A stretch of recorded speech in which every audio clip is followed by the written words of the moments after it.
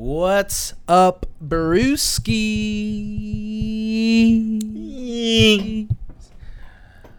My name is Marco Dupa. With me, as always, the great and powerful Adam Obesius Rodriguez. What's up? Tonight's brew is from the Goose Island Beer Company. Honk. Their Neon Beer Hug. And Adam's going to have a little bit more about that after the break. What's on tap for you guys tonight? PlayStation just announced that they're Gamescom something. Yeah, they just announced it. Yeah. The game thing. The game thing. Yeah, with the guy And the dudes. Yeah. And the guys.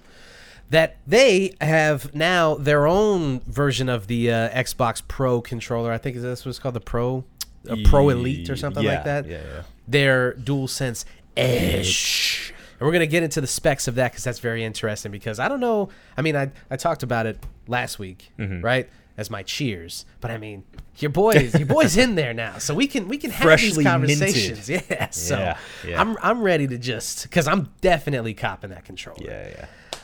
And then, of course, this podcast wouldn't be complete if we didn't talk about some controversy in the music industry.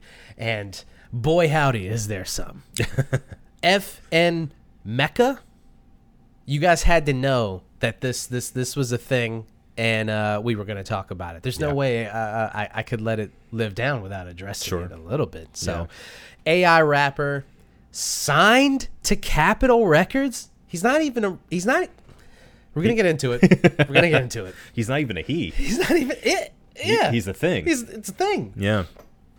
Signed and then promptly dropped from the label within weeks, and we're going to get into why later on. So let's get into it.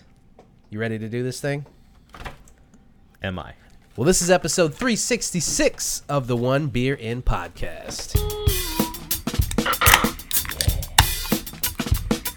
Lost to be found by someone to save you when you're down.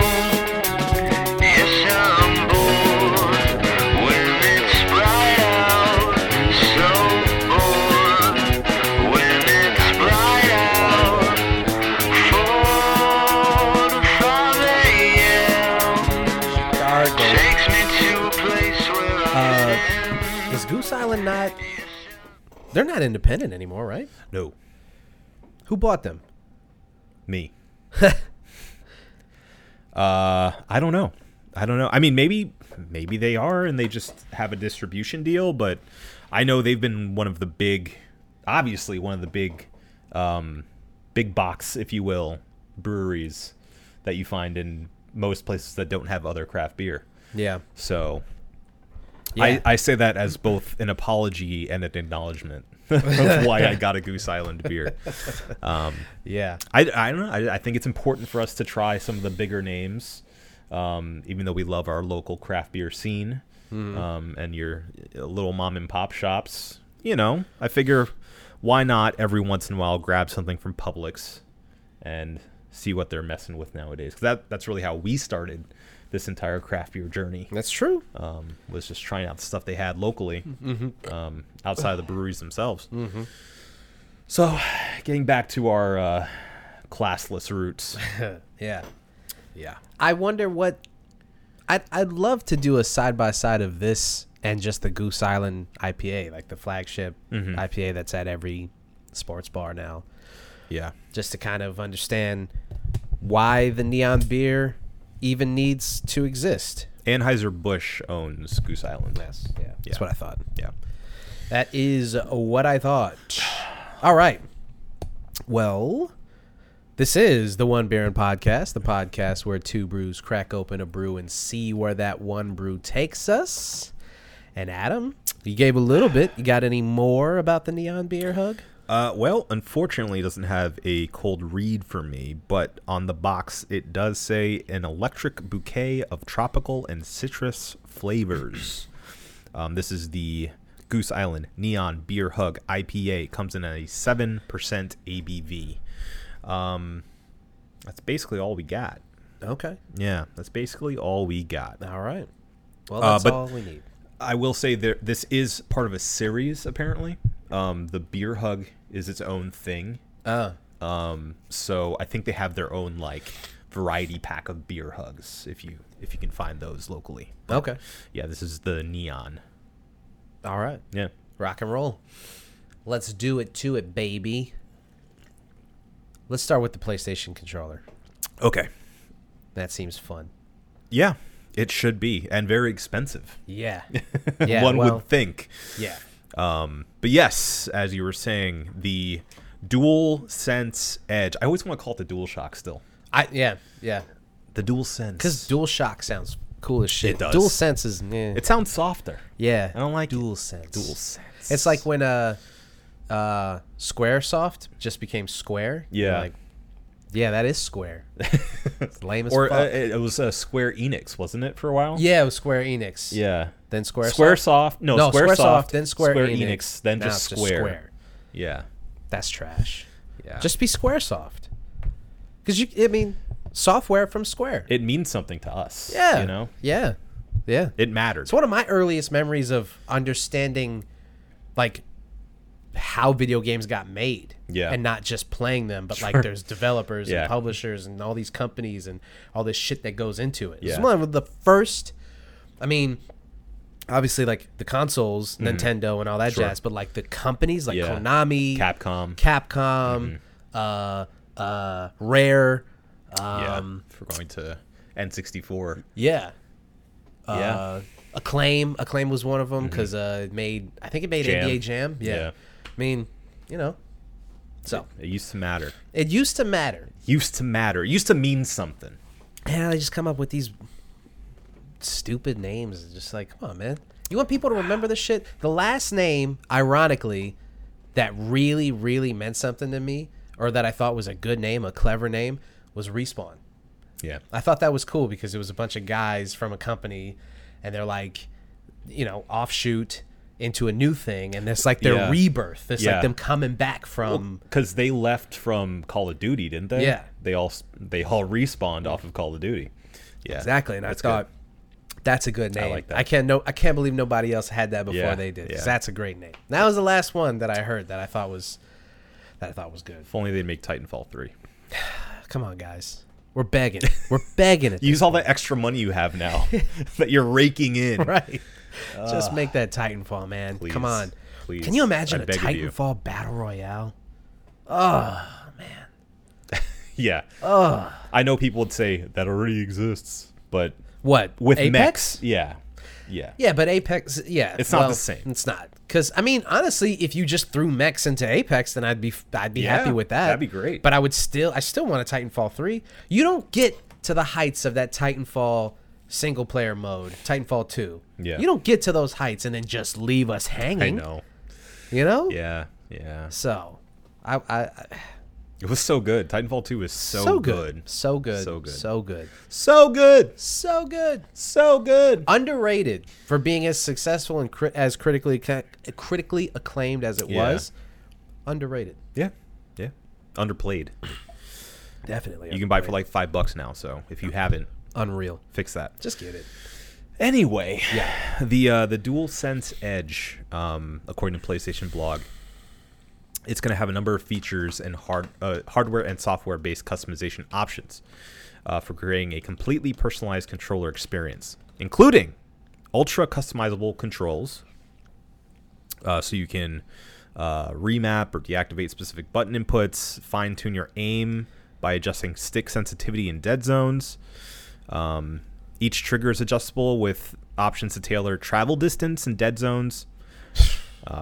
So yeah, Wild. I mean, perfect for every competitive first-person shooter player, Oh, yeah. even racing games. So that's cool. The ability to save multiple control profiles, so you can swap between different profiles based on however your specific controller is customized, which seems cool too. Yeah. You basically these features, and I'm not gonna keep running them off, but this stuff is stuff that you have to do in game. Now you can just map it to your controller, which is Yeah. sick as fuck. Yeah. Oh, interesting. It also says that you can apparently customize multiple profiles for different games too. Yeah. So, their example here is if you're playing Ragnarok, you're not going to want the same control scheme as you're playing in online battle royale. Right. So that's cool. On controller user interface. So I don't understand what this is, so let me actually read it verbatim. Okay. The dedicated FN button allows you to easily adjust your setup while staying focused on the in-game action. Quickly swap between your preset control profiles, adjust game volume and chat balance, and access the controller profile setting menu to set up and test new control iterations while in-game. Interesting. Yeah. That seems pretty cut and dry. Huh. So it's just a button that opens up a menu? Yeah. So like mid game you can change your profile or fuck with your settings like in the middle of the game. But does that mean the interface is on the controller itself? Like it pops up a screen or something? Like that seems confusing. That would be a lot. On controller user interface. On control. Yeah. I don't know. I mean, that part. Yeah, that part is weird. So as of now, from what it sounds like, it's just a button that pops up like a mini menu as you're playing the game, and you can fine tune stuff. Yeah. Which is cool. Changeable stick caps and back buttons, which makes sense. Replaceable stick modules play longer with the ability to fully replace each individual stick module on the controller. So whenever your sticks run out, start giving you the lag or the what's it called, the ghosting. Yeah, the drift. Stick drift. Stick drift. You can just replace those instead of having to buy a completely new controller. Well, that's good. Yeah, it's nice. Because however much this controller is going to cost, if I have to fucking replace it, that's so nice nonsense. of them. Yeah. And then finally, built-in DualSense wireless controller features. The DualSense Edge wireless controller retains the signature comfort and immersive experience of the DualSense wireless controller while playing supported games, including haptic feedback, adaptive triggers, built-in microphone, motion controls, and more. It comes with a fancy USB-C braided cable. Does it say fancy? No, I added that. Okay. I was about to say, okay. It has a carrying case. Wow. Yeah. Yeah, that's about it. But I don't think we need any more carrying cases for things like this. No. I bought a fidget toy just to, keep my ADD at bay when I'm at work. Okay. And in meetings and stuff. Interesting. And it came with a carrying case. It's just completely unnecessary. Why? I don't need a carrying case. Dude, if you ever in your life pull out a fidget spinner thing or the carrying case and then zzz, and then pull out your little we're no longer friends, that's for sure. It's like what a supervillain has, right? It's so much pomp and circumstance for something so stupid. They unzip it and then it floats in their hand because they're showing how powerful their telekinesis is. That's what they that start is. fidgeting with it while it's in their hand floating. Yeah. And then it does like exploded view and just you see everything. Yeah.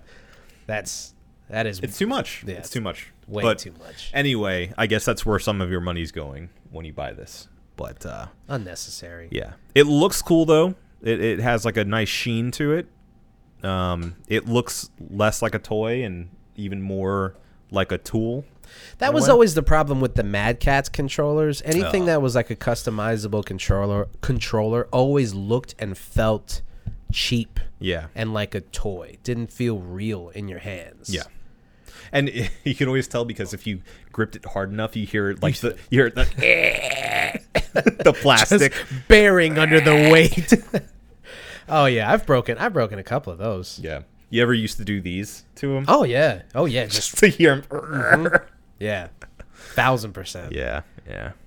I did that to once I got. It's so funny, because like maybe a month before I got the PlayStation, so I guess a month ago, I got a new PS4 controller because the one that I had, dude, I don't know if it's like this some kind of like Apple battery thing in that like all of my shit started to fall apart. Yeah. But in the past like 3 months, I went through, well, 2 PS4 controllers, which before that, I held on to one for like 5 years. Yeah. I mean, it was cutting into my thumbs. Sure. Because there was no grip left. Yeah. But it was still working fine. And then out of nowhere, it just stopped. Well, maybe it had a lot to do with me smashing it on the ground. But I didn't want to say it, but but I will say that controller lasted. I mean, it went through thick and thin with me. That and that PlayStation, man. And then I bought a controller, and then like 2 months in, the square button stopped working. So I just couldn't use it anymore. It is weird. Because it, like you lose, and that's why this thing is also kind of cool too. Being able to remap stuff. You can like, from what it sounds like, you can figure out like, the buttons. This button's fucked up. You can remap it. Yeah, or you can replace parts, it. Yeah. That would be so much more clutch than having to go to the store and get a brand new controller when one button isn't working. Everything else is fine. One button's not working. Yeah, I mean, there are ways to repair those kind of things on your own, but they are usually a pain in the ass. Yeah, I mean, I took the controller apart to see if any of the things had become detached, or if there was any, like, I don't know, fuzz in there or anything. It's just like a simple like look through. But pulled it apart and I was just like, I don't know what the fuck I'm doing. What am I gonna do with this? Just throw it in the garbage. Yeah, I mean, I just snapped it back together. I was like, there's nothing else. There's nothing else for me to do unless there was a thing just looking me in the face going, replace this. Like, there's nothing else I was gonna do. So then I got another controller. And, I mean, that one was working okay and then I got the fucking PS5. So it's like, I don't know I don't want to just get rid of the PS4 and all this stuff but I kind of feel like, what am I going to do with it now? I mean, not yet. Maybe hold on to it for another year. For what? I mean, I can't sell it. It is a relic of an old time. I couldn't sell it. It's in just poor condition. I'm surprised it even still works. Every day I turned it on, I was like, today's going to be the last. I mean, you may be able to still sell it. I don't know. Get like $50 for it. But at that point, I might as well just keep it. That's true. I'm just wondering, like, would I ever need to go back to it is the thing. Probably not. But I don't know. It's always hard for me to throw stuff away. You know that. I know that. Yeah. So yeah, we'll give a view of give a tour of the apartment. That's all right. I'm holding on to mine only because it is my PSVR machine. Yeah, but when VR2 comes out, you're not going to need it. Right. So after that, it's like, what's the point? It's just taking up space for me. Well, you know what? PT? I have PT still. You got PT. That's right. You do. You do have PT. Yeah. I'm just, I don't know. Because I didn't realize how easy it is to I just plugged in the external hard drive for my PS4 and all of the games just popped up on there and I can just... Yeah. Not to mention the cloud. Yeah. Dude, I downloaded Vanguard and I don't know if you've seen or heard anything about this. I downloaded Vanguard on accident. I was just trying to get back into Warzone, but I downloaded Call of Duty Vanguard and I started playing it on my TV and it sent my TV into a fucking seizure.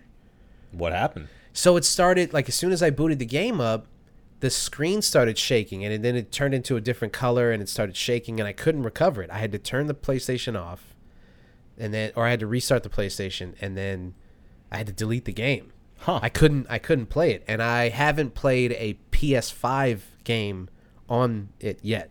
So probably tomorrow I will boot up Devil May Cry 5.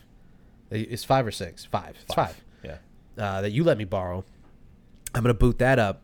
And hopefully this was just like a freak occurrence. Because if it can't play... And that's why I was wondering about... I had to Google it. I was like, I'm not wrong about the TV. Like, I thought, like, do I need a specific TV to play this PS5? I don't need an 8K TV. I have a 4K high-def Vizio. I don't... And it comes with an HDMI, right? Yeah, it came with an HDMI, yeah. Okay. So I can't think of anything, but it was really weird. And scared me. I was like, oh weird. no. It's weird. Do I have to like send this back? Am I going to have to wait another like 6 months for them to send me a new one?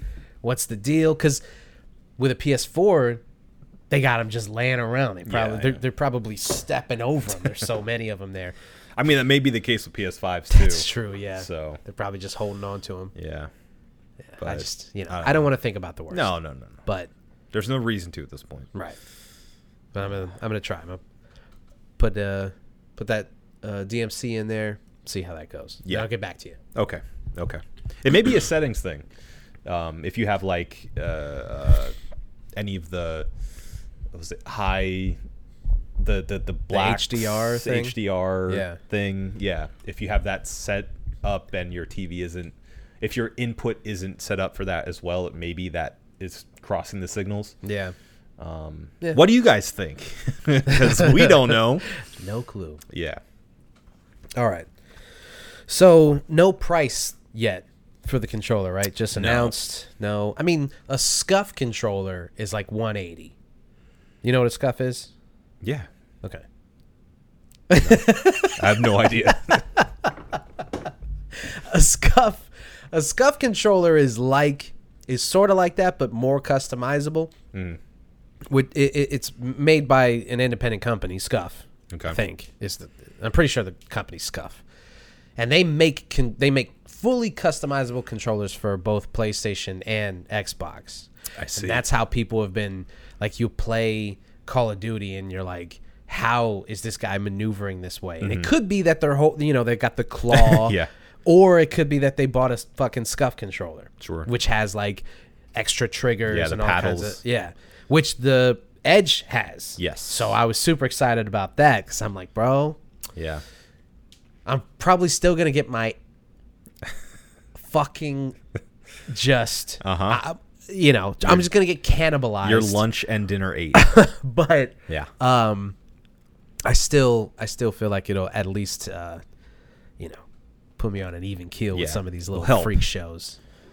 Yeah. So you can do almost anything with it. Interesting. Yeah.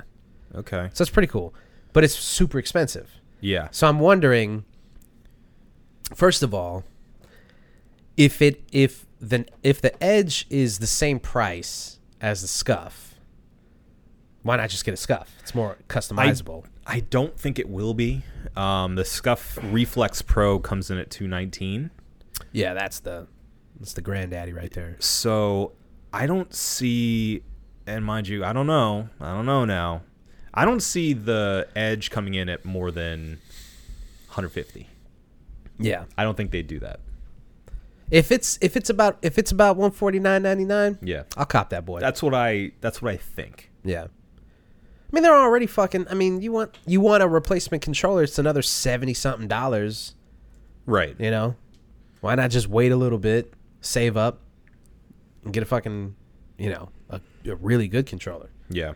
and then give your friend the Snickle Fritz. Sure. Just looking for comparison's sake, the Xbox Elite Wireless Controller Series 2 is $179. So That makes sense. yeah, That's a little pricey. that's a little high. But thinking about it, the PlayStation 1, the Edge may come in maybe closer to that. I'm hoping for Yeah. $150. Yeah. It's probably gonna be We'll see. comparable to Yeah. that. But I can almost guarantee it's gonna be under $200. Yeah. It's got to be, right? Yeah, I mean, it has to be. To compete with an independent maker. Yeah. Right? Because Yeah. they have all the R&D and like all the man hours that they can possibly put into this thing as Sony PlayStation. Mm-hmm. You have to figure that's going to be reflected in the cost. I think the only thing that if it's going to be 200 or even somewhere in that neighborhood, they're just banking on the fact that people maybe not know what a SCUF is. Sure. And banking on like, hey, this is coming from the company itself. You can trust that. Yeah. I will say, though, what gives me a little bit of confidence is going to be somewhat reasonable is that all of their like Pulse headphones have been super cheap Yeah. comparatively Yeah. for what you get. So, Yeah. I'm hoping they keep that going. I have a nice pair of headphones, but they plug directly into the USB on the PlayStation itself. Oh, Yeah. So they're interesting. not wireless. but I prefer it because I like mic monitoring. Okay. And I don't like plugging into the controller itself. Wireless control. I mean, I would like a wireless one, but they're like a little. Why not into the controller? So you can't Because throw it. You've been fooled too many times. Yeah, I can't. If I throw the headset, the controller's going with it, or vice versa. Yeah. Your neck goes with it. No, I like mic monitoring. I maybe it's from years of recording music and hearing my own voice through like headsets. And this very podcast. Yeah, but I don't like not being able to hear my own voice when I'm playing. I've realized. You're just full of it today. You fuck. Uh-huh. It's weird. I hear other people play with headsets. When I'm playing with a headset and I don't have mic monitoring, I have to have one ear off so that I can hear. I mean, it's not just, as vain as it sounds, it's not just about hearing my own voice. It's literally monitoring like how loud I am. Because I'm in a house with two other people, and I'm already screaming, and I'm already like angry, and it helps to, keep track of my levels. Keep that in check. Yeah. So, but you need to plug it. You need the power of the actual PlayStation. It can't plug into the controller. It has to plug directly into the. So, the mute button on the controller has been like super clutch. It's great. Yeah. It's awesome. Yeah. Had no idea. Yeah. Love it. I use it every single time I play. Yeah, it's fantastic. And the controller just feels. Is this going to turn into like a love letter to the PlayStation? I mean, so far, I haven't really like taken it to its limits, which is what I'm like. I want to do. Yeah, you're saying you haven't played a PS5 game yet, right? Mm-hmm. Yeah, I haven't for a couple of reasons. Number one, I have to buy one. Other than DMC, you let me borrow. I don't have any. Yeah, I guess so. There's nothing in the PS Plus collection? Well, there is, but like... Or are they all PS4 games? All the ones in the collection are... I know they're mostly PS4 games. Yeah. I don't think... Ghost of Tsushima... Tsushima... Has an upgrade. Has an upgrade. I'm not spending $10 to play that game again. I already... Yeah. I love the game. It's one of my favorite games of all time. Did you play the Iki Island? I did. Okay. Yes. All right, I got the director's cut. I got the bonus features. I got all that jazz. You got your I'm not money's spending worth. another... Yeah. That's how I felt about Spider-Man. I was like... Yeah. I played the hell out of that game, and I loved it, but I'm not going to play it again. Yeah. I'll just play the PS4 version. Ray tracing and fucking it looks like okay, if it's not a completely different experience, like I'm not spending more money on this. Well, and to be fair, I was only able to do that because I played Miles Morales. Yeah. So I was able to see all the ray tracing and how cool it looks in the PS5 upgrade, but not have to replay the same game again. Yeah. So I'm not doing that. Yeah.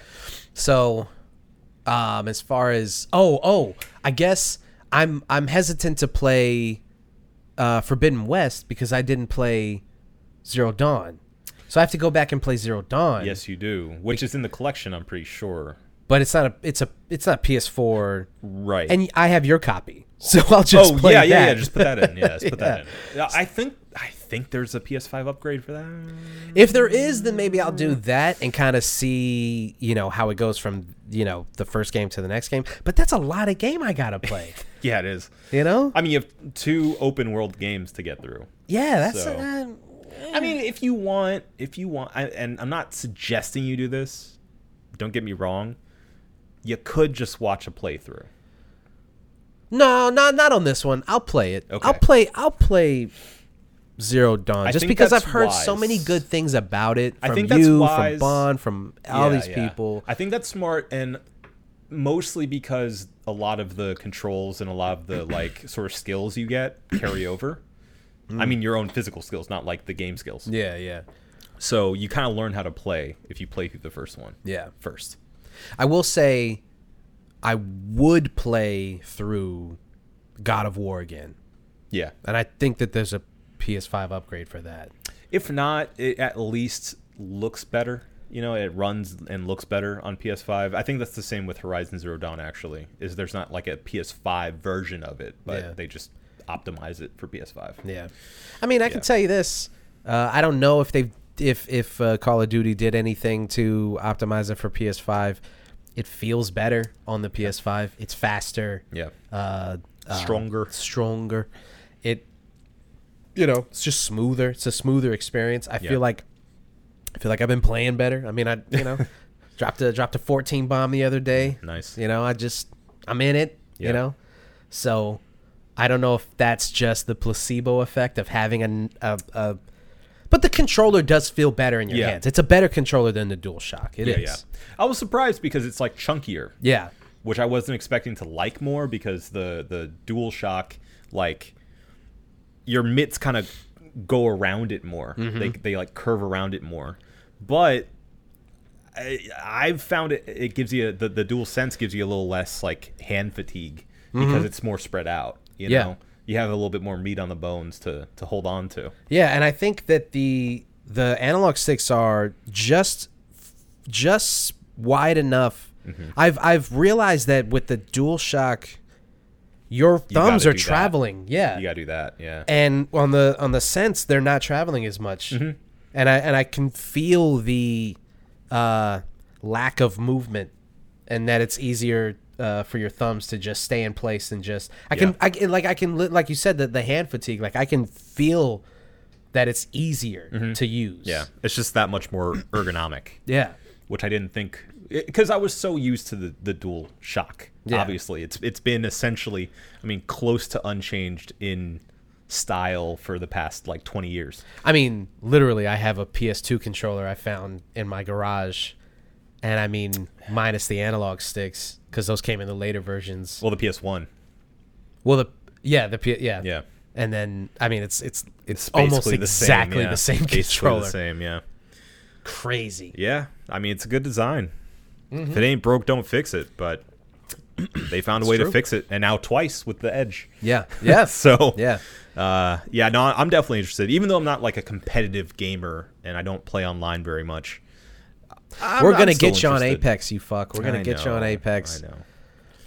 It's gonna be fun. We all have PS5s now. Yeah. Maybe we can jump back into Battlefield. If it works. If it works. If it's working out. I think there's been enough time. It feels like there's been enough time for them to work out a lot of the kinks. Yeah, let's just jump back into Battlefield. Why not? I never even really got to give it a good go. Yeah. I mean, Juan, bless up, gave me a copy. Mm-hmm. And it's still in the plastic, sitting there, because I didn't have it yet. Now I got it. Yeah. So maybe I'll pop that into. Fuck, I got so many games now. I just realized like they're just starting to pile up. I realized I also had to give you something else too, Guardians of the Galaxy. Oh yeah. So. Oh man, and I really want to play that too. Yeah. I don't know what to start with. Do I start with Guardians or DMC or Forbidden West? You'll dig or them not all. Forbidden West. Zero Dawn. Ooh, that's a good question. What to start with on PS5? I think I would probably start with, I'd play Zero Dawn in the background as like a every once in a while game. And then I would, for a PS5 experience, oh, that's tough. That's really tough. Yeah. You already beat Miles Morales, right? I have to give you that too then. Okay, Miles Morales then. All right, yeah. Make that your first like PS5 experience game because it's so pretty. It's so fun to play. It's really short too. Yeah. I mean, pretty short. It's like, I don't know. Maybe, relative to maybe like a third of the length of the full Spider-Man game. Yeah. Start with that. Okay. Yeah. Start with that. That makes sense. Guardians is not super long either, and it's really fun, so you can hop in and out of that game too. DMC is incredible, but you kind of got to keep playing it once you start, or else you're going to lose the muscle memory. Oh, buddy. Yeah. I've played all of them except for this one. Yeah. It's one of my favorite PlayStation 2 games. Yeah. I remember going to Blockbuster and just like, I rented it too. I rented DMC 1 from Blockbuster, not knowing what I was getting into. Yeah. And I think I beat it in like 2 days. Yeah. Just running through it. Yeah. And it does this perfect thing where it grades your gameplay real time. Yeah. So it makes you go, oh, what am I doing? I gotta combo better. I gotta Super get sexy, more stylish. Yeah. Yeah. So they really got you by the balls Yeah. when you start getting into it. You're like, I need to finish this at an S, Yeah. or I failed. Yeah. So the I have all these games I need to play. I really want to experience this the console for what it is. I want it all. Yeah. I want it all. Mm-hmm. And that includes the capabilities of like it's streaming and what it's the fidelity that you can watch things in. Yeah. Blu-rays. You said 4Ks. you have a 4K TV, right? Is that what you're running off of? Yeah. I have to double check. Okay. I'm pretty sure it's a 4K TV. Okay. I'm pretty sure. I mean, I haven't. The thing is, unless you have something like a PlayStation, you have no other way of like figuring out the capabilities of something like, like it says it on the box. It's like ultra high def, and you're like, sure. I mean, okay. I assume. Yeah. So, I want to also push that to its limits, and I've realized something recently with all of this streaming news that's been coming out, and all these just how these mega conglomerates have been handling this stuff, that people like yourself, the nerds of the world, Sure, I'll accept it. have one-upped the casual fan or the casual user of these things, in that everyone was duped by these companies thinking everything that I enjoy will be all in one place, and I'll just I'll just pay this flat rate, and then I'll just be able to enjoy all the things that I want. And you really started to see it bubbling once we all kind of collectively figured out that we don't own any of this stuff, and at a moment's notice, it's gone. Yeah, and the physical media gods and I sit atop our thrones in the pantheon of being right, and look down on you plebeians, watching you as your world burns. Yes. Yeah. I mean, it really is. And it was just really eye-opening thing where I was just like, because I realized something about myself, which is I don't go on Netflix and Hulu and all these. I don't go on them looking for the new shit that Netflix has made, or like, do their Russian roulette of a movie and try to find something to watch, right? Yeah. What I do is I think of a movie that I want to watch, and then I look through each one to see if they're streaming it. Yeah. Right? And I've realized that, like, all of my favorite movies, why don't I just own them? I could just one day, like, I've watched The Mummy on HBO Max. I mean, like, when I got HBO Max and realized it was on there, I mean, I watched it probably like 6 or 7 times, honestly. As you do, yeah. And so I'm thinking, like, when they decide to just take it off, that's it. I just don't get to enjoy one of my favorite movies until somebody else buys the rights to it. Yeah. Right? Yeah. And this is like millions of people are starting to realize, like, you fucked up. We fucked up. Yeah. There's a whole industry out there that we just, for like 5 or 6 years, just ignored while you guys were jumping into the Criterion collection and like racking up the. I mean, Yeah. it's just, it sucks. Because I wanted to beef up my collection of Blu-rays. And then I realized, like, there was like a 2 or 3 year span where I didn't have to because everything was there, right? Yeah. Same thing as like buying records. I haven't bought a record in, I don't know, like it's been a while 2 for me years too. maybe. Yeah. And it's because it just comes out and then it's right there on Apple Music. It's like, it's tough. Yeah. I can listen to it like 6-7 times in a row before I would even make it to a store to buy it. And listen to it more places. It's a convenience thing. If you buy something in physical media, I will say this to your credit. If you buy something on physical media, if it doesn't have that like voodoo code or movies everywhere, whatever it is. You're stuck watching it on, whatever Blu-ray player or 4K Blu-ray player you have. Right. So, there is something to the convenience of having something able to experience in your pocket at any time. Right. And being able to stream to a TV, whichever TV you have, as long as it's a smart TV, you can go wherever you want and just watch it. Right. So yeah, that's super nice, but it's a big but. Big old but. You are assuming that it's available somewhere. Yeah. Which may not be true. Yeah. And then even if it is, you may have to pay for it anyway. Yep. So.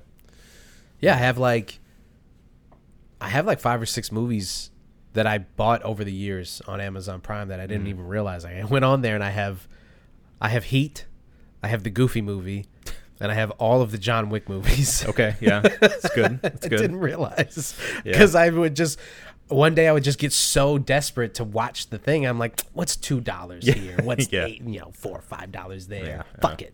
Yeah, they get me with the $5 deals. They do. Like, all right, I might as well. Yeah, it's like I want to watch this movie. I'm done looking. I'm in my bed. I'm relaxed. I want to watch this thing. Fuck it. I'll just, Yeah. Yeah. Yeah. I saw somebody was saying that like like the free downloads on or not the free downloads, but like downloading video games, for instance, is like going to the store and buying the game or just $5 to just re-download it. Like one guy was saying, he was talking about the physical media, and he was saying that like I have my copy of GTA, but it was on sale for like $5 or $6 one day, and it was like, why don't I just buy it? And honestly, I did the same thing. I did the same thing when I moved out of my house and I had to live with my parents for a bit. All of my games were in a box, in another box, in another box. In a box, yeah. And I was like, I can't reach them, and some of them were on sale, and I did it with Red Dead Redemption because I was like, I wanted to play it, and I just fucking it was on sale. Game. You don't know if the game's alive or dead. It's in the box. It's in the box, so it doesn't exist because I can't see it. I don't know. Right. So I get it. No, I mean, I'm right there with you. Whenever there is a game that I happen to already have that is on PS Plus that I can download again and just get rights to play without the disc, I'm on it in a second. Yeah. And I mean, that's what I do whenever I buy something on my Switch, because that's the entire point. It's not having to lug around a bunch of shit. Right. So, I bought the biggest memory card I could and just keep downloading games. Because I want, especially for the Switch, there's only like a handful of games that I really want for Switch, but I really want them whenever I go anywhere. You know, like I always want to play Mario Kart. Yeah. I always want to play Smash. Right. I always want the ability to play Switch Sports. Like all these things I want on hand all the time. So if I have to like worry about, and mind you, I have a case that has the game slots in them, and I use it, obviously, for the games I already bought. See, now that's a utility carrying case. It is a utility carrying case. It's like cargo shorts, but in your hands. Has the same effect on women. Yeah. It's the only time cargo shorts will ever be in anybody's hands. But yeah, I get it. It seems like such a little thing, but it actually does matter. Yeah. That utility and that ease of use of not even having to get up off your butt to put the disc in and take the other disc out. Yeah. I mean, this is why I was so hard pressed to get the discless version, because I was like, I don't see myself buying physical media. I get that, but at the same time, I will reiterate my point. Why not have the option? Oh, no, dude. I have changed my tune. Okay. 1,000% I've changed my tune on this. Well, I mean, obviously, I had to because I had to. That was the only way I was going to get one. But okay, I have, even if I wasn't forced to get it, I would have bought it. Okay. Because I have changed my tune on this. I see. I thought it was a thing out of necessity as opposed to you actually wanting the disc version. It was necessity, but it Why are you lying to me right now? It was the only way I was going to be able to get a PlayStation was the disc drive version. Yeah. But in all of my thinking on this has made me realize that I'm glad that was the only option, because if I got the discless version, I would be beholden to Sony and whatever company decided we're going to just take the game we're just going to take the game out of the store. So go fuck yourself. That's it. Yeah. Like, you don't have any, because 90% of these games that are out now are online only or online access, or like you have to have some kind of internet access to play the game. Updates, everything, like literally every game. Yeah, these games are constantly updating. And if you know, you can kind of get away with not playing with a rather not downloading an update for like maybe 1 or 2 cycles, but after a while, if you don't download it, the game's literally unplayable. Yeah, it's like an iPhone. Yeah, it just dies eventually. It's like you can avoid those downloads updates all you want, but after a while, you're gonna need to get you're gonna need to do this. And so I just more and more, I'm like, you know, feel like I don't want to be beholden to these companies that just decide when I get to enjoy things. Sure, you know, sure. So, yeah, and I can now share games with you as I have been, and you can start growing your modern 4K Blu-ray collection. Yes, thank you. That's silver lining. Yeah, well, you can spend more money now. Yeah. What's going to be your first movie you buy? I want to go through and just look at like what's available from the Criterion collection, because there's some stuff in there. They're just starting 4K now. Yeah. Yeah. So what would be the first movie that I buy? You know what movie? I don't know if it's, obviously I don't know. I haven't done any research to see if there's like a 4K version or even a Blu-ray version of this, but there's a movie. It's not probably. I think, for my money, I'm saying this publicly. Okay. For my money, it is probably, if not the best martial arts movie, top 5 martial arts movies of all time. Okay. It's Fist of Legend. It is the Jet Li version of Bruce Lee's Fist of Fury. Mm-hmm. It came out in 96 or 97. Yeah, I was in the sweet spot. I mean, and it is, for my money, it's definitely my favorite martial arts 94. movie. 94? Yeah. So it's just, let's see if that's the version, because they made like 6 versions of this movie. Yeah. Yeah, that's it, because that guy's a fucking animal. Yeah. Billy Chow. Yeah. Plays the Japanese military general, or he's not a general, but yes, the asshole. Well, he is a General Vegeta. Oh, he is. Oh, look at that. That movie, so I just, if you haven't seen it, you have to watch it, because it's so good. Every fight scene is incredible, and it's like I mean, it does the classic hero's tale of Jet plays what is the classic hero's name? Well, what's the character? Shenzhen comes back. His master loses in a tournament. But there's no way that his master would have lost in a tournament. He's the greatest martial artist of all time. So they find out that he was poisoned by his opponent, and so Shenzhen goes on this basically a rampage. And it also has to, it's a subplot about like Japanese imperialism. Yeah. And it's the classic like Hong Kong Chinese storyline of like nationalism. Yeah. And solidifying that the Chinese are great people. Yeah. And the Japanese strong don't belong here. Exactly. And it's just, I think it's a perfect movie. I think it's perfect. And I had it on DVD years ago and lost that DVD, and I haven't been able to find it on streaming since. This case here, because that's the one that I had. No, I had that one. No, that one's sick though. It was the one where he's kicking. He's in the air and he's kicking. We'll have to look it up. This isn't good radio. No, it's not. But is it on Blu-ray? Let's see. Let's try 4K. Indeed. No, I think it's only on Blu-ray for now.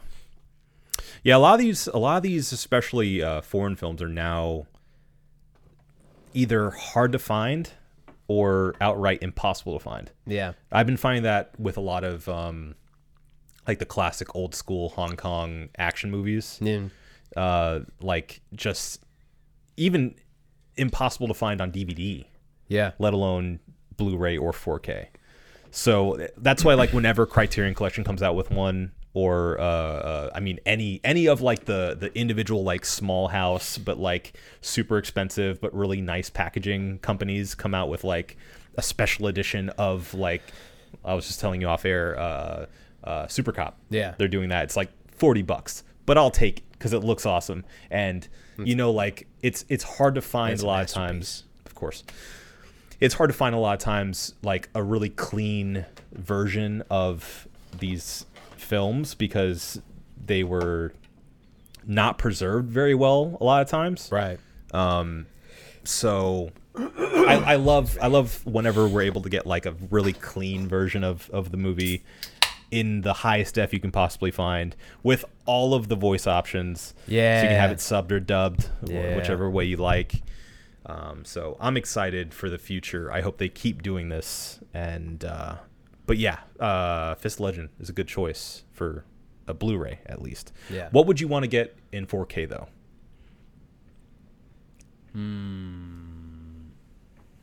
What would be worth it in 4K? Maybe Inception? That's also one of my other favorite movies. That'd be good. Yeah, yeah. They shot some of that in IMAX, Yeah. So yeah, straight up anything, IMAX cameras. Yeah, anything with IMAX camera in it looks really good in 4K. Then maybe Dark Knight Rises. Maybe like Could be good too. I mean, like 3/4 of that movie is IMAX Yeah. cameras. Say what you guys want, and I've seen a lot of discourse about The Dark Knight and The Dark Knight Rises and like what Nolan has done to superhero movies. I fucking love The Dark Knight Rises. I don't give a shit. It's not obviously objectively you can say that Begins and The Dark Knight are better movies, obviously, but The Dark Knight Rises, there's a charm to it, there's a funness to it. Maybe, sure, it it goes it. I think if Nolan had made one more movie, he would have jumped the shark because Yeah. of like how goofy it was starting to get. But I think it's still an awesome movie. Oh, it's great. Yeah. Yeah, just but you see these people talk about like how it's definitely the worst in the franchise. One of it's not, in retrospect it didn't age well and all this stuff, and I just see people shitting on it more now. I guess. I mean, but that's like saying it's the worst of a good thing. That's exactly what they're saying. It's still really good. Yeah. It's really entertaining and well shot and well acted, and Yeah, I don't know. Why are people complaining? Make well, them stop. You're just getting this new breed of comic book fan that's starting to get like a little holier than thou with these movies, especially with the last couple of Marvel movies and some of obviously the stuff that happened with Zack Snyder's movies and just the way that DC has handled their movies. Yeah. You're just starting to get this holier than thou comic book fan where they're just starting to like turn on the machine that is churning these things out, and in some instances for good reason, because they are just shitting these fucking movies out now to the point that some of them, the quality has dipped, so they're not completely off base. Yeah, we're talking about the Marvel slump. Yeah. Yeah. And so I understand where some of the arguments come from, but sometimes you see it get taken too far. And honestly, I'm literally just talking about Twitter, So it's Yeah. not, I haven't had a conversation with a real human being who was like, The Dark Knight Rises sucks. Everybody loves that movie. I'm talking about Twitter, where you can find any opinion on anything in the universe. Said very loudly. Yeah. Yeah. So it's just, Twitter has this fucked up thing where sometimes you'll be scrolling and you'll see something funny, and then you'll see, based on your likes or some trending topic that you don't even like, comic book will be the thing, and it's like, because you have talked about or liked a tweet That's just Andrew Tate. yeah, exactly. Exactly. And then you're subjected to just the worst things in the universe, and you're like, I didn't ask for this. Yeah. If this is Twitter's idea of an algorithm that is created for me, that is curated for my experience. Yeah. They're dead fucking wrong, and I don't know who I don't know who they are. Who do you think I am? But it ain't who they think I am. Because Yeah. every time I go on there, I'm like, why would you show me this? I have zero interest in seeing this, in including myself in this discourse. Like I don't want to be a part of this. Yeah. Why do I see this every day? It's a hate machine. It is. It keeps it rolling. So fucked up. I will give you advice for your first 4K though. Please. I made it a tradition, and I broke it with 4K. I broke it with 4K. But I made a tradition starting with DVD to make my first movie that I buy on any of the upgrades to be The Mummy. Really? Yeah, because that was the first DVD we ever bought in the house, and I wore that one out. Honestly, I had that in the back of my mind of that being the one, but I was like, is that the one? And I started thinking of like stuff outside the box. Yeah, But like, it was. I remember in order. It was The Mummy, then it was Blade, yeah. then it was The Matrix. That is a fucking murderer's row. Yeah, those were the 3 first DVDs we bought. You kidding me? Yeah. All 3 of those. And we had the surround sound system, and we tested it out with Blade. Oh, so good. Oh man. Can we just do, I know we want to bring the one real end back. Mm-hmm. And we do need to bring it back with what we plan to bring it back with. Yeah. But I also, can we do like The Mummy, or just a favorite where we can just gush? Yeah. Because I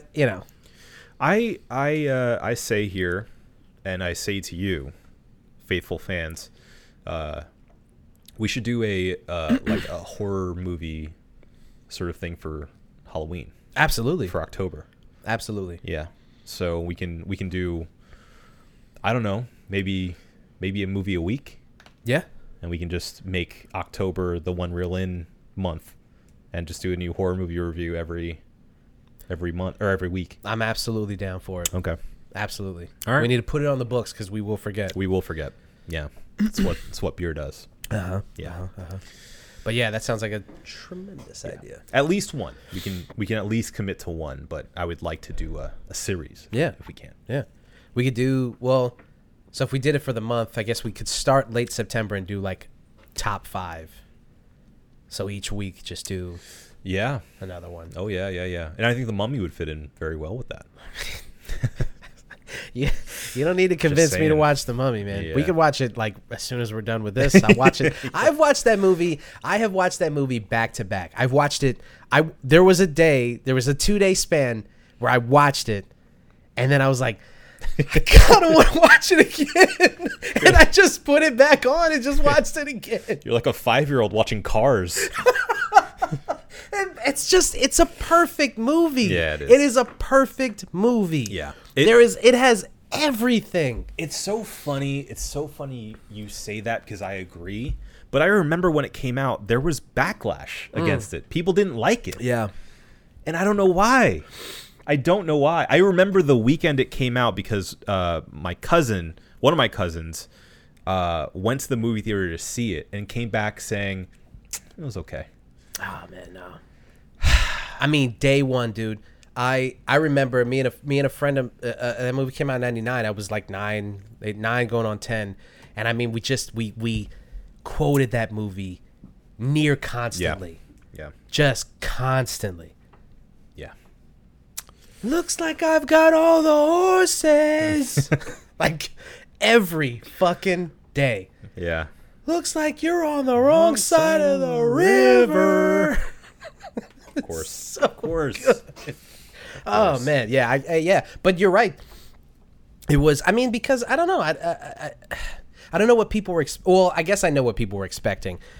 It was technically a remake of the classic Mummy movie, so I guess they were expecting like a horror movie in the vein of that original. Yeah. It's more of a swashbuckling adventure. Yeah, it's basically just pirates before pirates. Yeah, you know, it's the great grandson of Indiana Jones. It's like I mean, I think Brendan Fraser in his prime definitely could go neck and neck with Harrison Ford. I mean, Harrison is the man. He's a god. Of course, He's on yeah, Mount yeah. Olympus. So Yeah. let me say this with the caveats. All due respect. All due respect. Yeah.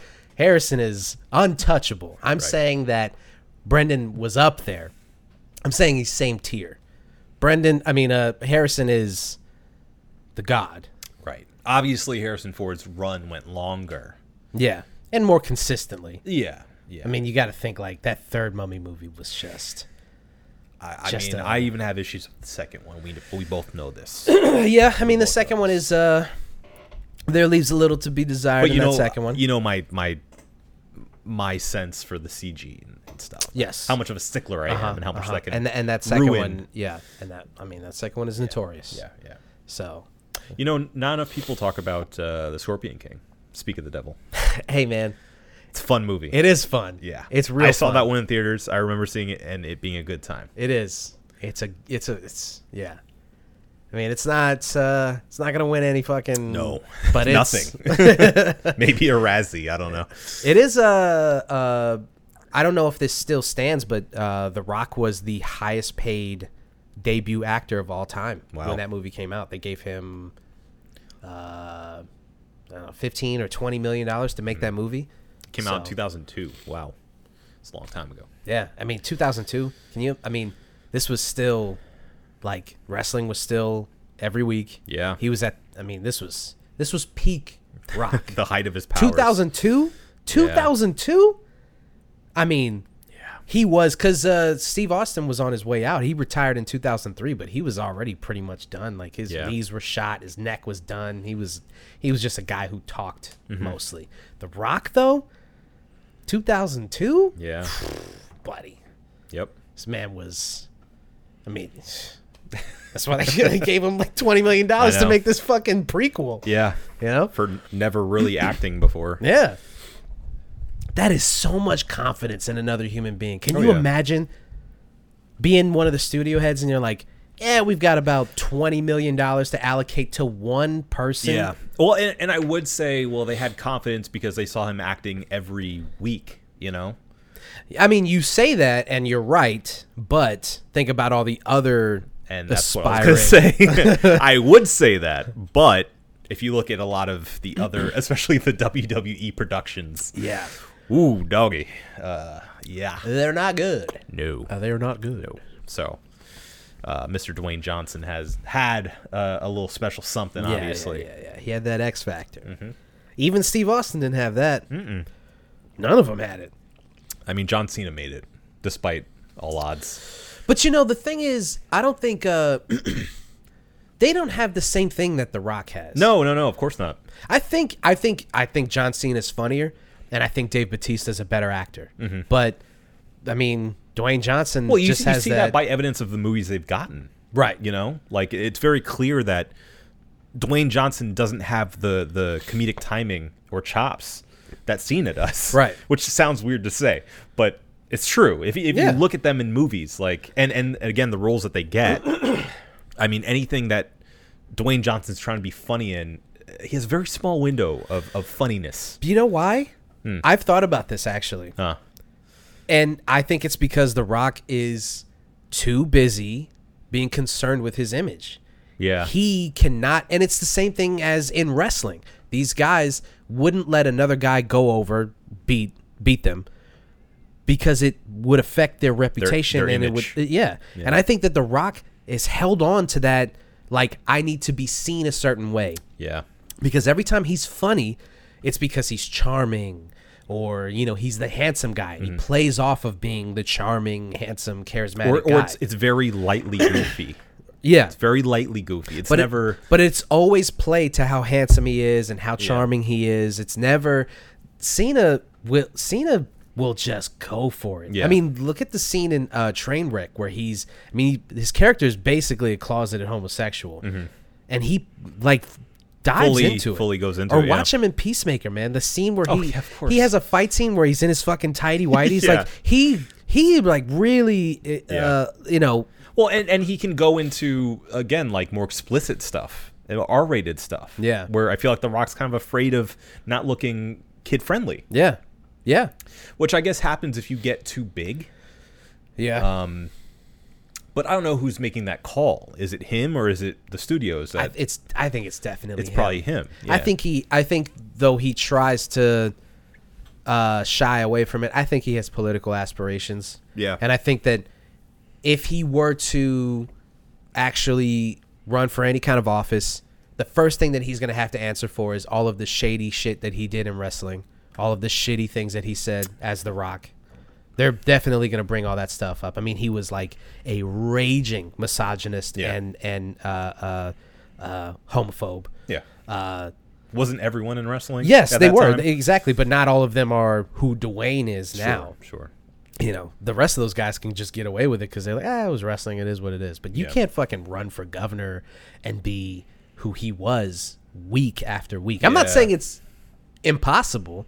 I'm just saying that He worked for Jesse Ventura. Yeah, well, but they weren't, dude. The 80s were not the 90s, man. Yeah. The 80s. They were worse in real life. Exactly. The 90s, they were worse on camera. Yeah.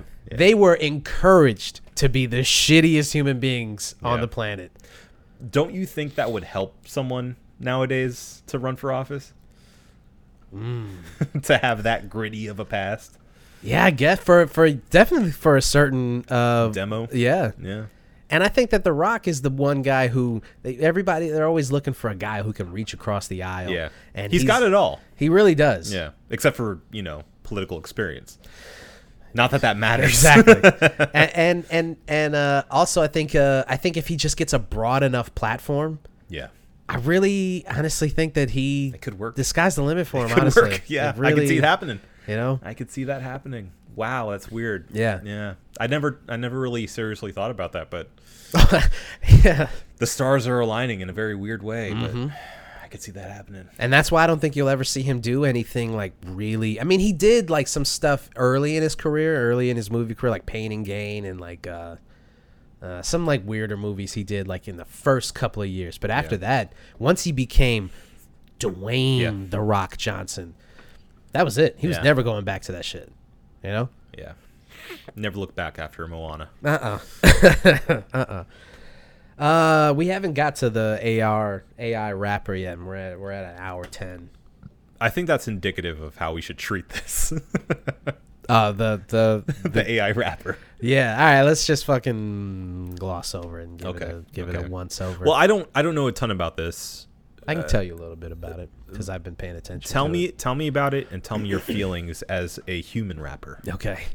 So, FN Meka is the result of a programming project. It was multiple people. It's this team of people that put this thing together, and it's been going on since like 2019. Described by CNN as a black male cyborg. Right, and that's a crazy thing to for them to describe it as anything other than not real. So this team put together this so basically they fed it.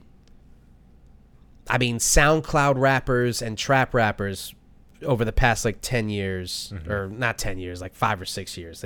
Basically what is hot right now, what's been hot for the past couple of years, they just fed that into this AI program. And it came up with about 75 to 80% of the lyrics. And then they had a guy actually go in there and clean it up. Okay. And then actually perform the songs themselves. And then the character is this thing that they created to be like the face of these songs that were created by this program. Right. It blew up on SoundCloud, as terrible rappers do. Yeah. And it went viral on TikTok, as terrible rappers do. And then it got signed to Capitol Records. Now, the past couple of years, these record labels have been just giving out shady deals and just weird. You're just like some of these guys like Lil Pump or like Lil Yachty. I'm not saying that these guys don't deserve a record deal. Like they have. Excuse me, Lil Pimp. Lil Pump. Yeah, sorry, Lil Pimp. As Donald Trump would say. I'm not saying that they don't have a strong enough fan base to warrant being signed, but some of them were making like $5, $6, $7 million deals, and it's like off of one song. Yeah. It's like these labels. It's like the labels. We're living in a different universe where the economy of music and everything. They were just ignoring it and just going. They just had money to burn. Well, I think the deals themselves caused the buzz around the artists. Oh yeah, as opposed to the other way around. 1,000,000%. So I mean, you see that.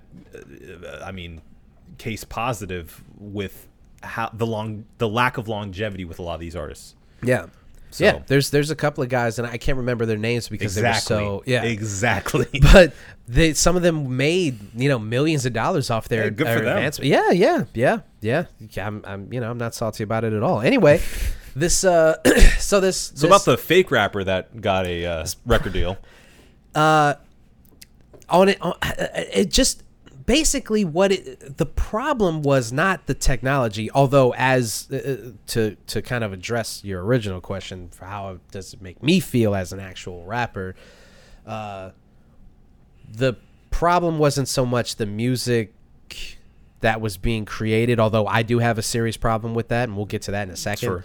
It was everything else surrounding it. Mm-hmm. Basically what they did was they took the worst stereotypes that they could find about black artists and things are associated with quote unquote black culture, fed that into the machine, and also came up with this character's like life story. Like there's a picture that now is probably either been deleted or the Instagram has gone private where he's getting like beat by the cops. I saw that. Yeah. But the caption is like, it's almost like a video game where it's like, what do you guys think I should do about this? I'm getting beat by the cops for just being black or something crazy like that. Yeah. So it was stuff like that, which that picture was taken before this thing had gone viral. This is like 2019. It went viral because it got signed, and that's when everybody, again, to your point, it was the deal, not so much the actual artistry. Yeah. It was the deal that everybody heard about. Then everybody looked into it, and they were like, wait a minute, why is he saying the N-word so much? There's not a black person on this design team. It was just, first it was a joke. First, people made the joke on Twitter that like, I bet you it's a room full of fucking nerds. White record execs. And they all Capitol just Records. put this together and not a black person in sight. And come to find out, I mean, the guy who runs the design team, he was like, I'm part of one of the most diverse teams that you will find. I'm the only white person there. And it's like, all right, let's just say that you're right. And let's say you have a rainbow coalition of developers and engineers on your team. Do you think that makes it okay? Yeah. Do you think that you and the Asian guy over there and the Japanese guy, you know what I'm saying? Like, okay, it's a diverse group. That's good. You hired a diverse, good for you. Right. That apologizes for everything that this AI is saying right now. And it's just like, it basically, it was basically the avatar for the worst parts of the commercialization of hip hop. Mm-hmm. It basically just represented everything that is wrong right now. Yeah. Well, and I think even just knowing the little bit I know, it feels like it trivializes not only hip hop as a culture and genre, but the experiences of black people too. Right. Yeah. Exactly. So it just wasn't really well thought out. No. Clearly. And I can't, for the life of me, wrap my head around why a bunch of record execs thought it was a good idea. I mean, even from a financial standpoint, I guess you don't have to pay an actual person, and you don't have to worry about this person getting into trouble, and you don't have to worry about the content of this person, because everything could be controlled from whoever is a part of that, right? You don't have to worry about a person's personality. It feels like it Black is a Mirror. thing. It is a really fucked up Black Mirror kind of thing, because they're talking about this as if like this is the guy who designed it. He said, you have the CNN article pulled up? Yeah. Okay. We have the apology here. Go down further. No, right there. Not to be. This is from the guy who read Here. Read that. I guess his name's Martini. Not to get all philosophical, But what is an artist today? Martini said in an interview last year with Music Business Worldwide. Think about the biggest stars in the world. How many of them are just vessels for commercial endeavors? What the fuck is he talking about? That sounds like West Coast investor bullshit. Yeah, that's Silicon Valley fucking what does that even fucking mean? Even the poppiest of pop artists who do Pepsi commercials and all they're still human beings. Yes. They're still people. They're still in the studio creating those things. What is he talking about? You would hope that they would bring some artistry to whatever they're doing. They inevitably do. They have to. They bring who they are as a person. They bring their image. They bring their personality. Their body. They bring their vocal cords. Their life experience. All of that goes into the artistry. What is he talking about? When I read that quote, it infuriated me. They're just vessels for commercial endeavors. And that is his reasoning for why it is okay for him to do what he's doing. So it's clearly it was started in a place of disrespect. Exactly. For the art. There was never a point where they took into account what this would mean for the rest of us, not just rappers, but just artists in general. Yeah. What it would mean for people aspiring for these things, what it would mean for Black people. They just never took into account any of that. Yeah. And they just pushed forward. And that's the problem with a lot of this AI shit. Like I'm sure all of you guys have seen the AI art and all the controversy that's come out with like a machine. It's a whole conversation. Just being fed Renaissance art and then just and they're like, that's the future of art. It's like, for real? That's the future you want? And I think part of it is excuse me, that was gross. I think part of it is it's no talent hacks who want to minimize what it means to be an artist. Because every time that people talk about being an artist and wanting to aspire to do that for the rest of your life, I see it all the time. I follow this page called For Exposure on Twitter. Shout out to For Exposure. It's a great page. I mean, it's going to make you angry if you start following it. Is it FOR or number 4? FOR.exposure and I think .txt or something weird like that. I think if you just Twitter search For Exposure, you'll find it. Yeah. And it's basically screenshot and reposts artists being asked by normies, basically, for what is the word? Commissions. Okay. To do things, right? So can you write a song for my wedding? Can you do my album artwork? Can you create this poster? Can you yeah. And I know this is going. And then the artist says, "Oh, 100%. What were you thinking? And when did you need it by? I need it by yeah. Okay, well, here are my rates. Rates? You can't do this for free. For free? I don't fucking know you. What are you talking about for free? What? And then their response is inevitably, well, bro. I mean, I have like 10,000 followers on Instagram. Yeah. You can just do this for exposure. I'll send the @ And then it devolves from, I will help you by showcasing you to all my followers, down to, well, who are you anyway? Get a real fucking job. Yeah. And that's the crux of it, I think, is a lot of people who don't have any talent or never even tried to take any kind of artistry to its limit are looking down on artists and going like, well, fucking, they need to fucking get a fucking job anyway. Fuck them. Yeah. I mean, to me, it feels like a lot of tech-minded people looking down their noses at artists because they're the poor. Yeah, it's tech people going, you're replaceable. There's nothing that you can do that I can't do on this computer. Right. There's nothing individualistic about you. There's nothing that's worth. There's nothing worth investing in you that I couldn't do in 2 seconds just programming it. That's how that's how a lot of these guys look at it. Well, it's taking automation too far, you know? Yeah. Like it makes sense if it makes the job faster and more efficient and safer. But when it comes to art, that's a completely different story, and you can't replace artists. You just can't do it. Yeah.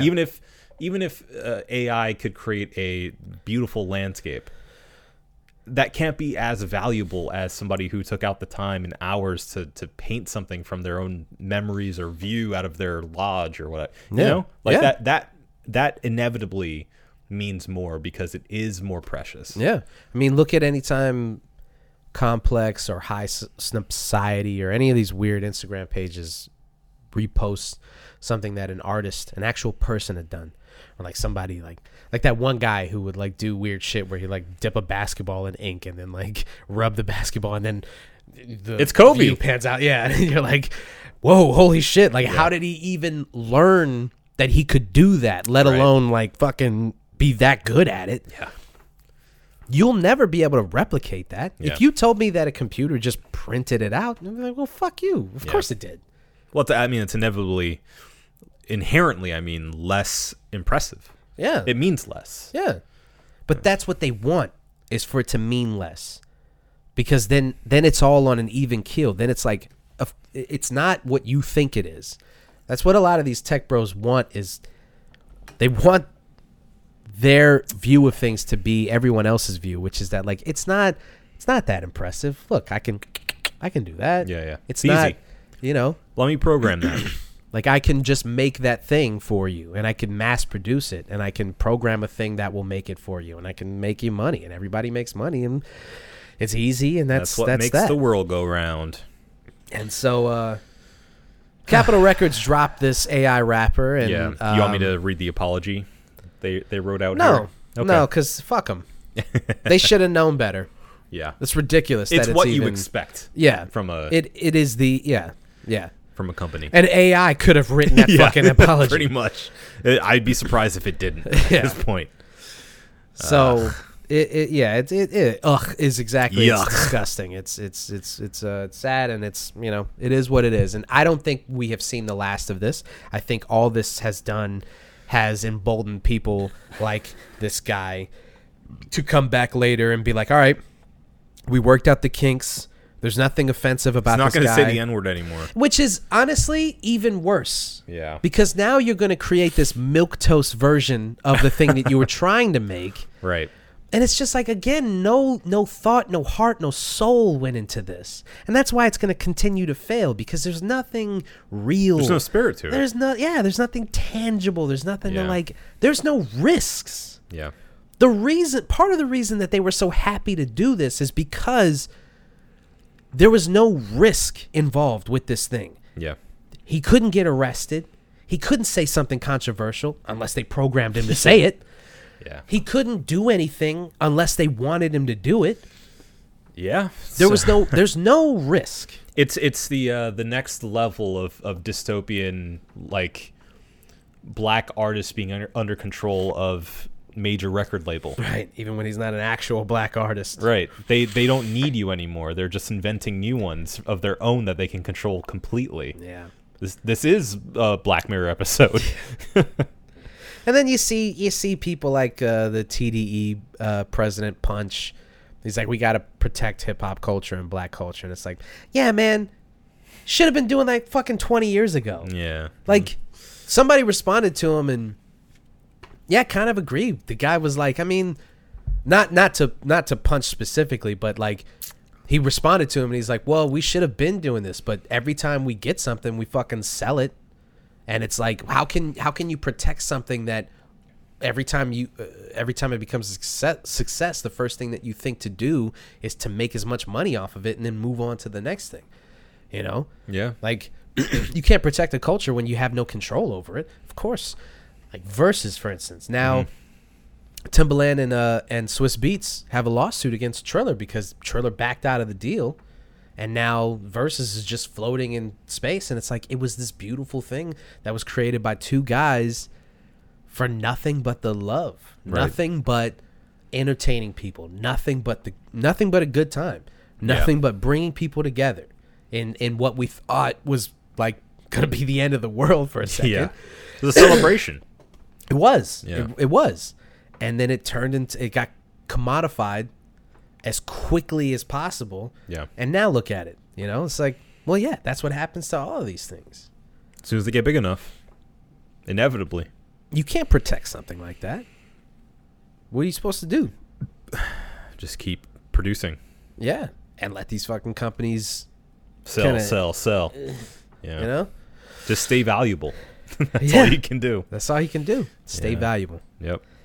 So that's where we are. So we'll see what happens. A guy like me, you just kind of go back to basics, and you're just like, I just want I want to like just stay right below that level of commodification and just go like, this is whoever wants to get this thing, they're gonna understand it, and maybe they'll pay for it, and then we'll just keep it right here on this like subversive level. Yeah. And we'll be happy with that. Yeah. Because we're past the idea of changing the game or being like this huge. It's like no. It's fine to just be right here, right there, right at the level where you still have control. Yeah. Exactly. Complete creative control. At the end of the day, that's what it's all about. This show and the music and all the content that we create. If we lose control over it, then what's the point? There's only two options here, okay? It's either we stay at a certain level of just, being able to be profitable while still having complete creative control, or we blow up to the highest echelon of podcasting and for hip-hop, and you become a mogul in a way that you still have creative control, but you make a ton of money at the same time. Yeah. Well, I mean, then you victimize other artists. Right. So exactly. Yeah. And if you become the puppet master. If we're sitting on Rogan type of money for this podcast, then sorry guys. You're gonna be hearing about a lot of supplements. Yeah, we're selling the fuck out. You can skip ahead. Kidding, it's fine. Sort of, not really. It's easy enough to skip ahead. Don't worry. No, I wouldn't sell out. Anyway, I think that's all I have to say. That's enough. Yeah. That is enough. All right. We got to get to these beers, but we can't get to these beers until we get to our cheers of the week. So, Obi, you want to start us off, my friend? I would love to. I only have a little left.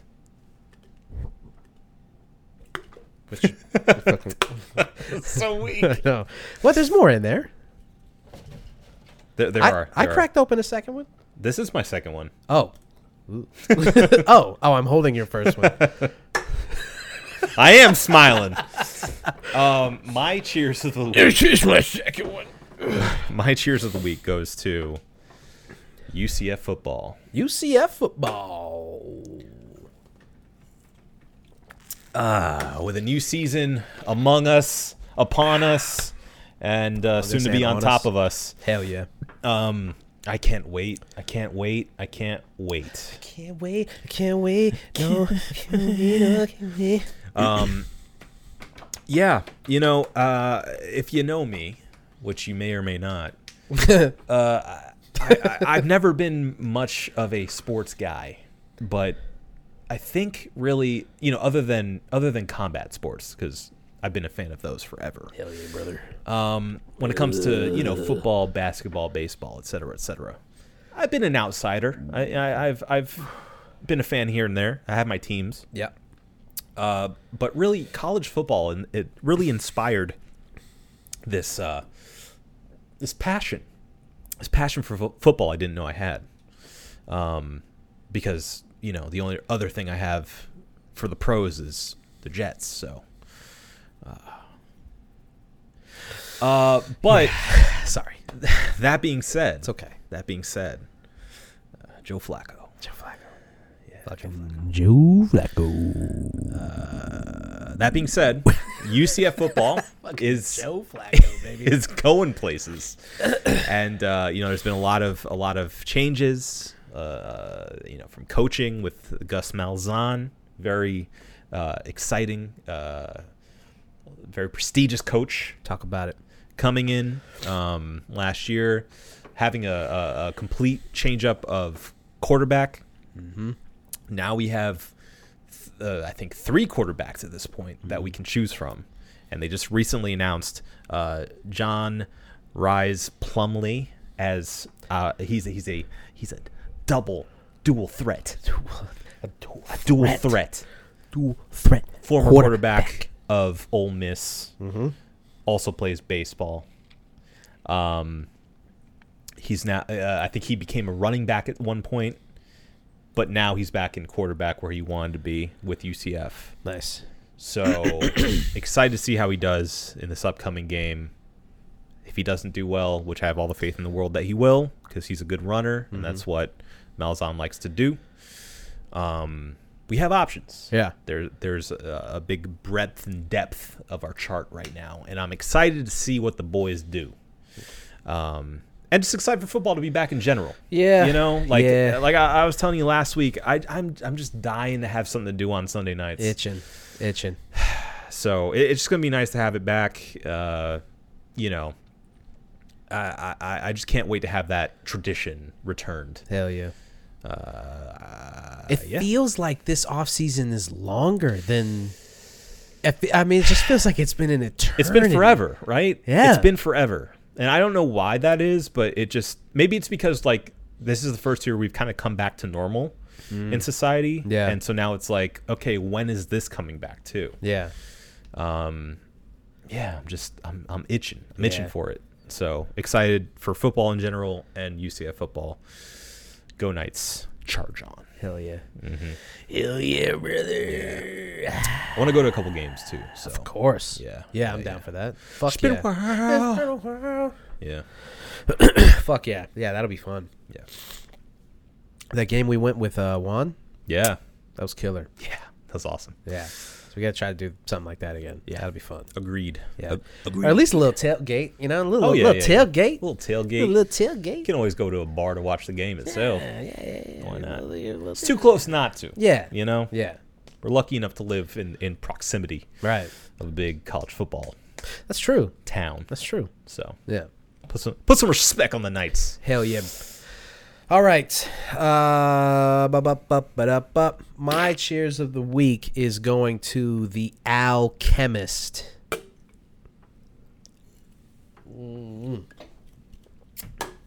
Mr. Alchemist. Alchemist. One of the greatest hip-hop producers of all time.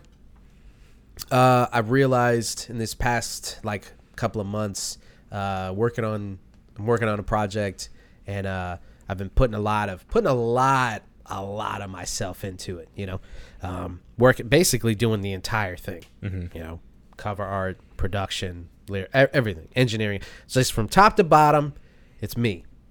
So this next project that comes out is going to be all me. Yeah. And I realized that I have taken more influence from everything that the Alchemist has been doing the past couple of years than I've taken from any. I mean, I think that if I had to pick my favorite producers, probably DJ Premier. But I'd be lying if I said that I wasn't more influenced in my own production style by the Alchemist. Yeah. Like the things that he does, the samples that he finds, the way that he freaks the samples, like you listen to it and you're just like, I mean, how did he even, why would he do that? Like it's just so it's really Dilla-esque in that you're like, I wouldn't even think to have done that with the sample. I wouldn't have thought to chop it that way. And it's just fucking fascinating, man. And it's just like anything else that you learn a little bit about, you gain a respect for. Sure. Yeah. Right? So like when I learned a little bit of jiu-jitsu, it completely changed how I watched the UFC and mixed martial arts in general. Just a couple of months of doing it myself, I was like, "Wow, man, holy shit!" It is rough. Yeah, and you just gain this respect that not doing it doesn't give you, right? Yeah. And now that I finally started doing this other side of it, again, it's just another thing where you're like, man, I had no idea. I mean, I knew that it was hard, but I had no idea. Like, it's not just difficult. It's that you like, it takes a different kind of brain to do the things that some of these, the greats do. Yeah. You know, I think anybody, you give them 6 months and you put a laptop and a fucking MIDI keyboard in front of them, I think it can come up with a decent beat. But the greats, the top tier, the Mad Libs, the Dillas, the Premiers, the Hit Boys, he's fantastic. Sure. Guys like that, like, it's a different level, man. Yeah. And I've just been listening. I just keep finding myself listening to Alchemist shit that just like is changing my view of how to do things. So yeah, he's also really good at finding samples from completely obscure sources. Yeah. So like a lot of international music, a lot of these really exotic sounds that you don't ordinarily hear in America. Yeah. You'll just go finding it in a crate somewhere, a dusty crate. You can almost hear the grit in the album itself from the 70s in Algeria or something. Yep. And it's really interesting how... Believe me, that is another thing that I've stolen from him is like trying to find... obscure samples. Yeah. Yeah. Weird, the that weirder, really cool. the better. The like songs that were like, I don't... like I've been sampling stuff from like, is it in English? I don't want to sample it. I want something that sounds like you can't even... Like the words, the language, all of it is part of the music itself. Like it has to have a melody. Even if you don't understand it, part of it has to have some kind of melody to it. Yeah. And like all of that is just ripped off from The Alchemist. So there you go. I think that's the cheers of the week. Let's get these brewskis out of the way. Obi, what'd you think of the neon beer hug from the Goose Island Beer Company? It was really good. I like how juicy it is. It doesn't go really above and beyond in flavor, but that's okay for me. And it comes in at a respectable 7%. I think that is around the sweet spot that I like my IPAs to be at. Yeah, I mean, it comes off with a very like sort of hazy flavor for me. Hazy, juicy, kind of that vibe. Nothing really individual about it, I will say. And that knocks it down a peg for me. So I'm going to give it a 4. I think it's good, especially considering you can find this, kind of everywhere. Yeah. So I like it. I mean, I would get it again. And in fact, I did get it again because it was BOGO. So I have another one of these. Nice. But nice. Very nice. I'm happy because it's pretty good. Yeah. I like it. Yeah, I think I'm going to also give it a 4 just because I'm not going to chalk anything up to its mass distribution or, what the company has turned into. Just on flavor alone, it's good. And if it's widely available, I'd snag it again. If I saw it at a bar, I'd go for it if I wanted, like nice IPA. And I agree with you. I think 7 is the sweet spot. Yeah. I don't think you go any lower than that, you're getting into like kind of a session. I mean, I guess most IPAs hover around like a 6.5. Yeah. But I think 7 is most of them I see are like 6 to 7.5 at the most. Yeah. I think the highlight is 7.5. Yeah. So, yeah. But I think you want, especially if it's not a double IPA, but you want like you want a little booze, on that. It kind of complements the juiciness of the IPA, I think. Yeah. Yeah, I'm gonna.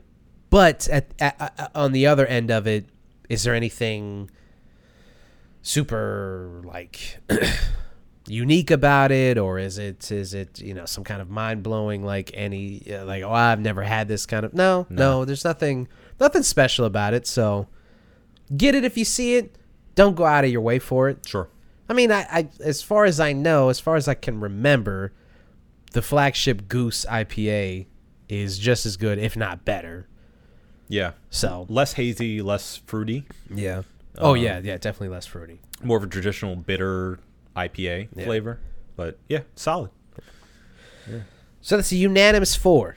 Yes. For the Neon Beer Hug. Beer Hug. You think we got it? I know we got it. Well, then let's get the fuck out of here. This has been the One Beer In podcast for myself, Marco Dupa, for Adam Obesius Rodriguez. Get yourself a beer. Thank you guys for listening. Drink delicious beer and have a beautiful evening. We love you.